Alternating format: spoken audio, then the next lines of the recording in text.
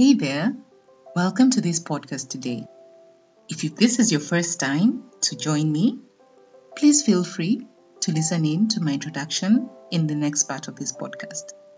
But if this is more than your first time to listen to me, feel free to skip the introduction and go straight into the meat of the podcast. I'm glad to have you here. Hey there, welcome to this podcast, Fun and Away Together. My name is Liz Waweru, a getaway planner at my company, Exclusive Eco Travels, where for 10 plus years, we have organized getaways that help travelers reconnect, recharge, and revitalize. Travel is a fun way to reconnect with your partner, away from the usual hassles of life. Because seriously, if you can't have fun with your spouse, then who else? Being a wife and mom, I can tell you that alone time with your spouse is worth carving out. Please note, I share pointers by couples who have been generous in sharing what has worked in their own marriages during couples getaways that I have organized in the past. I am so grateful for the willingness and the openness of these couples. Okay, let's dive into it. Welcome to the third episode of the 4-part series titled Marriage Insurance: 12 Rules to Live By, based on a book written by Father Rocky and recommended by a couple from a previous getaway. We're almost getting to the end, and I hope that so far there's been some helpful information to guide you in your marriage. All right, let's get into it. Rule number 7. Have a weekly business meeting. Now you might already be wondering, what's the difference between this and date night? Date night is great for having fun with your spouse. In fact, discussions that may bring a bit of a serious mood, such as money issues, should be avoided. The idea is to go out or take some time out to enjoy your spouse. A weekly meeting, on the other hand, is setting aside some time each week, say a half hour to an hour, to discuss certain issues where, if you're not aligned, could be a source of conflict and arguments.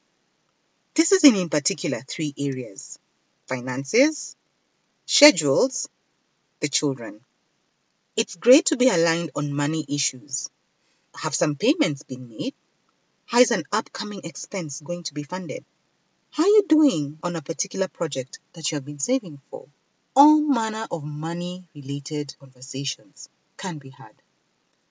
One of the worst mistakes a married couple can make is to conclude that there's his money or her money, and therefore be in the darkness about each other's spouse's financial decisions.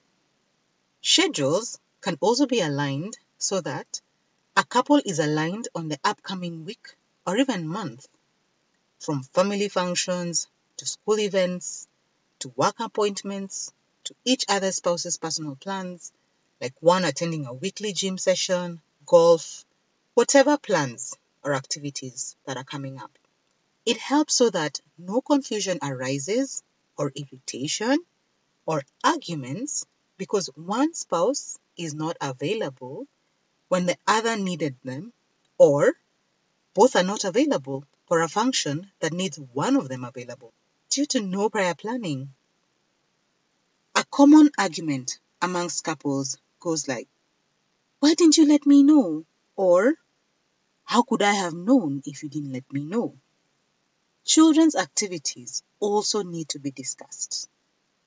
Upcoming appointments like doctor's appointments, extracurricular activities at school, visits, school drops and pickups, all child-related events. As a couple, can find that this too gets overwhelming if not planned around in advance. Help could even be enlisted, like a grandparent, aunt, uncle, or elder sibling being asked to drop or pick up a younger child from school. All these kind of activities that can be covered in a weekly business meeting even if for just a few minutes, to help a couple be on the same page. Rule number 8. Never say mine.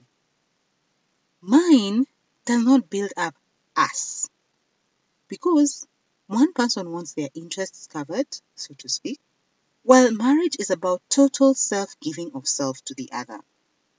The word mine is the exact opposite of this, as it's not about the other person, but about yourself.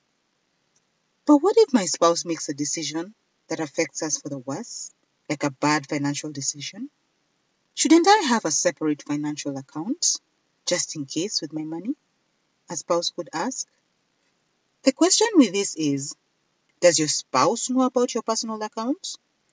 In a previous episode, I talked about a couple where the husband had the family business account and the family's money in a bank which collapsed. It was a time of significant stress for both the business and the family. Fortunately, the wife had been setting aside money in a separate account with another bank. It wasn't a secret though, so this was part of their discussion when they sat down to figure things out. Transparency cancels out the need to feel you have my money and other areas where you feel you need a boundary of sorts from your spouse. My friends, my hobbies, my time. It's great to have all these individual ideas, but remember, transparency. Your spouse being aware of it makes all the difference in your marriage. Rule number 9. Go to Mass or church every week together. Why? Jesus giving himself to us is a perfect example of sacrificial love, the very same kind of love needed in marriage. This kind of love, from a human point of view, can be very difficult to achieve on one's own strength. So divine assistance is going to be key. Try it if you're not already doing it, and just see the wonders it will do for your marriage. Even if you do not belong to the same denominations, you could try attending together each other's services. So that's it for the 3 rules today. If you're not already practicing any of this, why not try picking up one and giving it a try?